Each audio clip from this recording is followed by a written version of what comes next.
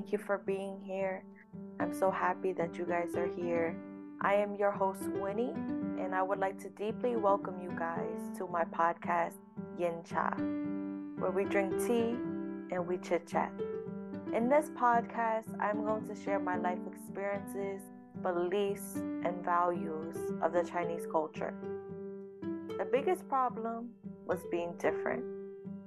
Growing up, I was bullied for being Asian, my skin color, and how I looked.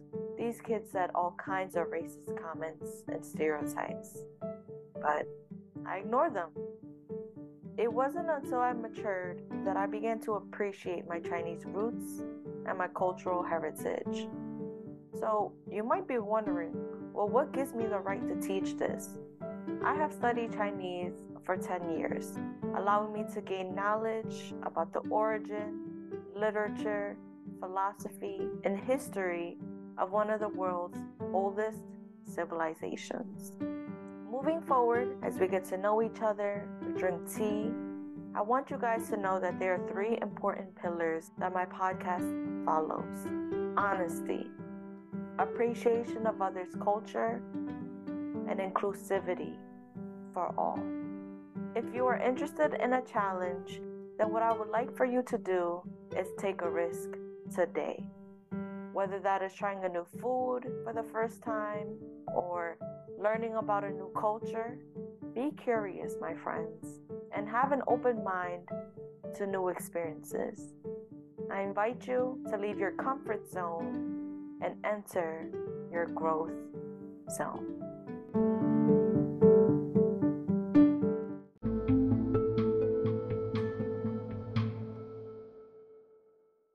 Hello, everyone. Thank you for tuning in to Yam Cha with me. I am Winnie. Today, before we begin our special episode, we always begin with our expression of the day. Today's expression is going to be 世界和平, and that means world peace, an ideal place where freedom and peace and happiness comes about. It's going to be relevant in today's episode. Before we begin, let's have our tea ready as we chat and we drink tea. Please welcome and meet my lovely friend, Mia Tom. Mia, thank you for being my first guest appearance on my podcast. It really means a lot to me because when you hear new perspectives and new voices, brings a lot of unity together. And studies have shown that if you're around people who are different than us, you tend to be more creative. To introduce you a little more, you're a former dancer, you're a music artist, you're a fashion brand owner, you work for UNICEF, an agency for the United Nations. Yeah. United Nations, I'm sure they're responsible for providing a lot of humanitarian service, especially to children in developing countries. What was that like working for you in UNICEF? It was great. Honestly, it was one of the things on my bucket list, so to say. I always wanted to work with children in some capacity, so this opportunity was like a dream come true. I basically was the conference services host, so I would host the meetings for all of the humanitarian organizations and the workers there, and I even got to go into the United Nations building for Women's Day, which was a really great event, and just be in that type of international atmosphere and doing something for a great cause, because at the end of the day, we work for children. It was a great experience. I was watching a Beyonce, it was like a United Nations video, and one of the quotes that was said on the video was, "One day, one message, one goal, to inspire people all around the world to do something good, no matter how big or small, for someone else." That's beautiful. That is beautiful. And it kind of ties into a saying in Buddhism, you always have to do good in people. If you do good by people and you out of kindness, you know, there's a saying in Buddhism, it says, think good thoughts, say nice things, do good for others, and everything will come back.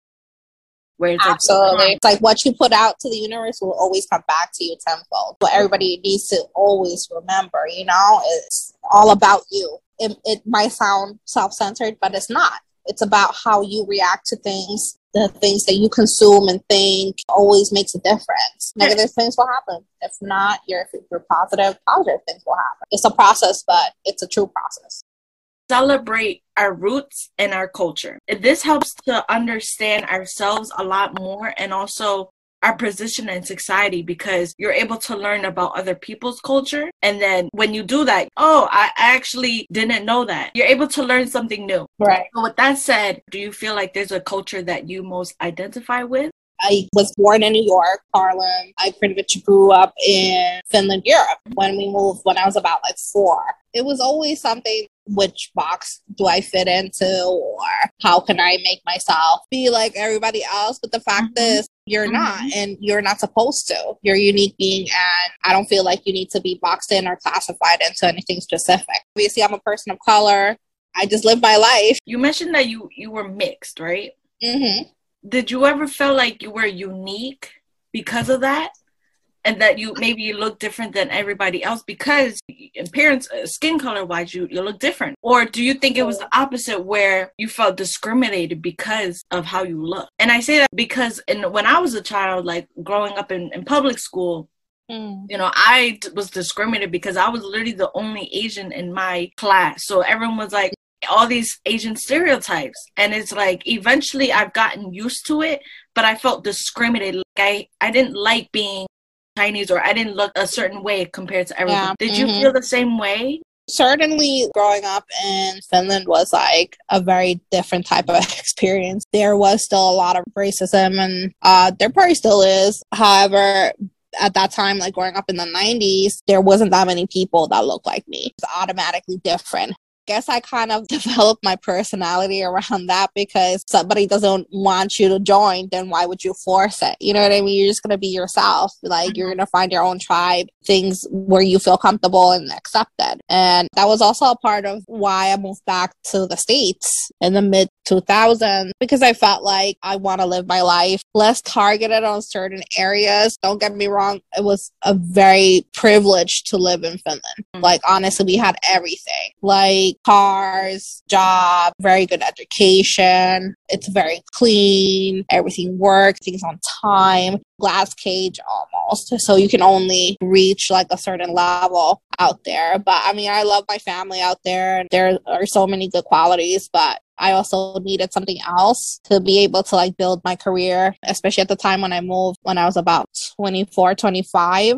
Basically, I wanted to see if I could do something with my music career. So, of course, New York. I was going to go back home. I had already reached like a certain level in Finland. And at that time, people already started to like recognize me. And so I was like, you know what? I need to try something that's going to be next level for me, and also just find that purpose in my life. How was that? I feel like when you want more for yourself and when you want to change, I think change is always the hardest part. Yeah. So growing up in Finland and then moving into New York, that's a big change, right? Yeah. To move from your friends and your family to then a whole new place, you're not used to it. So how did you adapt? My mom was very strict, for instance, with us, in the sense that she always wanted to make sure that we knew where we came from. So my brother and I. So we would do summer vacation in Harlem at my grandma's house. We had like that understanding already. And also in Finland, culture is from America. We get like the same series. It kind of wasn't like missing too much out of like what was going on and how different it was. And also because we had spent time there. Coming back for me was just something that I think was in my timeline of my life, like something I needed to do. Because before that, I was already studying in the Netherlands, in Amsterdam, Holland. Like I was doing 2 years of university. Decided, you know what, it was not for me. I hopped on a plane and came back to New York with 2 suitcases. What you said right there is you knew, right? Like, I feel like people, they want to make that change, but it's like they're scared. You gotta have to know yourself. You have to know like what your strengths, what your weaknesses, in order to be. Yeah. There's a saying that goes, your life starts at the end of the comfort zone. That's something we all have to like think about. Do you just want to live comfortably in your little bubble, or do you want to explore life? And you're still young, and I'm really proud of you that you're doing your thing, doing your podcast. That's what's up. Like, I really give props for that. Honestly, I always tell you, like, go travel, go find out, take like a year off if you need to, and just like live your life, because that's how you're going to find yourself, and that's how you're going to find your purpose in life. Going back, right? Going back to what you said in Finland. What what made it feel like it was a glass ceiling where it felt like you couldn't reach your potential? Like, was it the mindset of what they were telling you, where it's best to do a 9 to 5, an office job, opposed to work mindset where it's like, if you don't make it on time, you're late. Time is money. Yeah. So what is that difference? First of all, Finland is slow. I mean, like, anything compared to New York is slow. Honestly, it's people's attitudes, really. They can't picture it, so then it's like hard for them to understand what you're picturing or envisioning. Honestly, this might sound really arrogant, but it felt a little bit too easy. Too comfortable. Like, it's a great place, raise kids in a different part of your life. But for me and my family at this time, I don't see myself living there, and I haven't seen myself living for almost 20 years. It's a really rich experience to have, because if I would have grown up in New York, just like you said, time is money, it's fast. So who knows what type of person like I would have actually ended up being. Just thinking about the pandemic, BLM movement as well. The atmosphere on Earth feels different. Like the vibration on Earth after that feels really different, but also in a good way, you know, because we're constantly moving forward, you know, things are getting resolved. It's an interesting time in human history to be living at this time. Let's go back to Finland. Finland is like always something that I feel like will always be there for me if I need it, and having like my mom there and like other close people in the back of my mind also gives me relief, because New York is harsh, New York is cold, and like my dad's side of the family that lives in Harlem, they're very different compared to my mom's side of the family in Finland. I really learned in New York, like, first of all, you gotta have like 2, 3, 4 incomes, you know, to make it. You gotta be on your P's and Q's. Something could pop off anytime, anywhere, any place. It's crazy. In Finland, it's like living in suburbia. Different environment as opposed to someone else, right? So you got to think about safety and security. Oh, I wanted to ask you, have you been to like China? Have you spent like time there? Yeah? Yes. How was that compared to living in New York? The mindset of people there in my hometown. So like I grew up in the country. So, you know, my parents were farmers, fruits, picking out vegetables, feeding animals, feeding like cows. Wow. Yeah. You know, so it's different because you have to work all the time, right? Like you're constantly under the sun where it's hot. Yeah. And that's why they're much more tanner than growing up in that environment where it's hot all day and you gotta work, as opposed to the United States where it's more laid back. I can work from home. I'm not sure if that's the same in Finland. Finland is more high tech. They everything's like technological. Everything is on time, precisely on time, glass page. You have everything there. Do you feel like there's like a privilege of being in that environment? I mean, honestly, their social structure is great. The Finnish social structure. I've always told everybody, like, we don't have homeless people on the streets. Wow. That sounds a lot. Yeah, it's very clean always. Look at the justice system, like the prisons, for instance, like life is only 15 years. You know, compared to America, I think it's about 25. People don't have guns. I don't think even the police officers carry guns. Very interesting, right? Yeah, very. And like prided myself at the fact too that, especially when I was younger and I'd go out partying and get pissed drunk and go home, I could go home and walk in a miniskirt at like 3 a.m. and nothing's gonna happen to you. Whereas in New York, if you do that, you end up on the news. Everything. Yeah. No, you're gonna end up on the news. Very different. You know, as a country, how they view the people. Yeah. Like if you view your people as, you know, good citizens and abide by the law citizens, then you know, the laws are gonna be applicable to them. But if you view citizens as human beings working like machines all day, like just how you view people is very different. Yeah.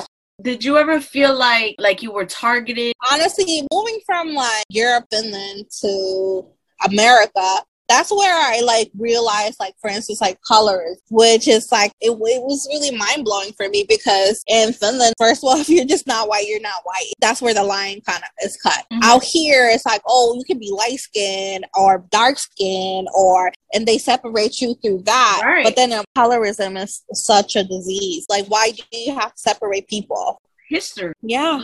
They want to separate you. They want to be like, oh, he's lower than me because how he looks. Yeah. He's higher than me because of how he looks. And it's always been like that. It's been like a system of hierarchy. I really hope like for the future of like this planet that we can all come together and let go of all that stuff.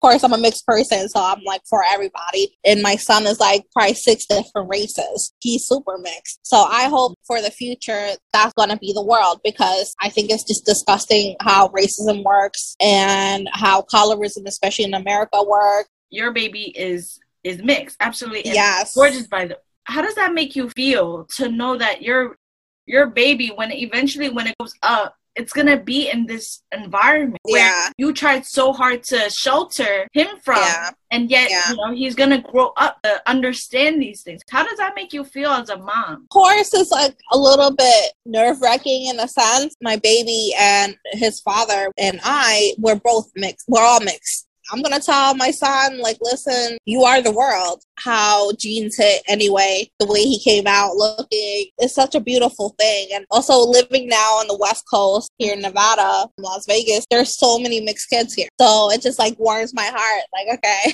like my son isn't the only one. I always joke about it with my friends, especially the ones who are like maybe mixed or from like somewhere else. In New York, it's like if you're not black or white, then you must be like Puerto Rican.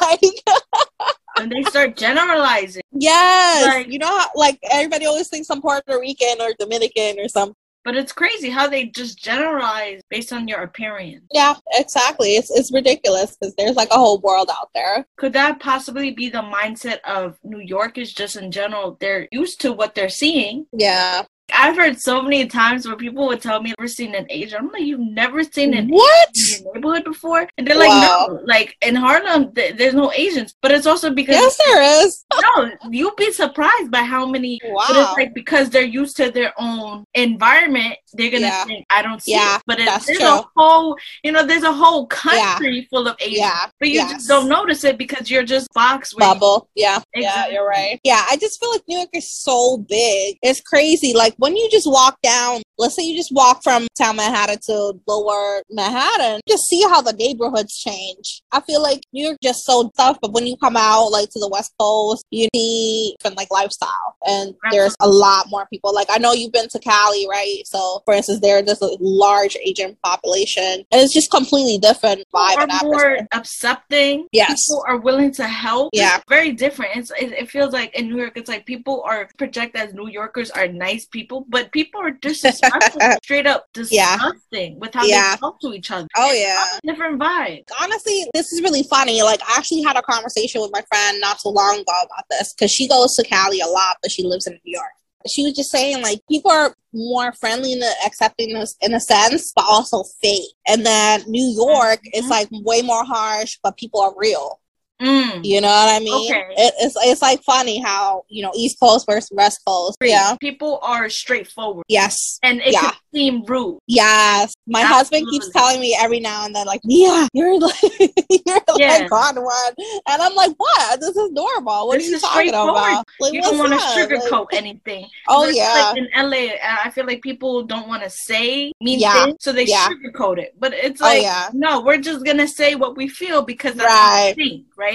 So again, mentality, mindset is very different. Honestly, we should do like a segment that is like hood versus ghetto. What does it mean? Like I was explaining to my husband, I was like, yeah, like there's a difference with hood and ghetto. Hood is like hood, like you from New York, like you know what's up, you're on the streets, but it don't mean like you necessarily broke or homeless, messed up. Right. And then ghetto is just ghetto. Ghetto is just like ghetto, like.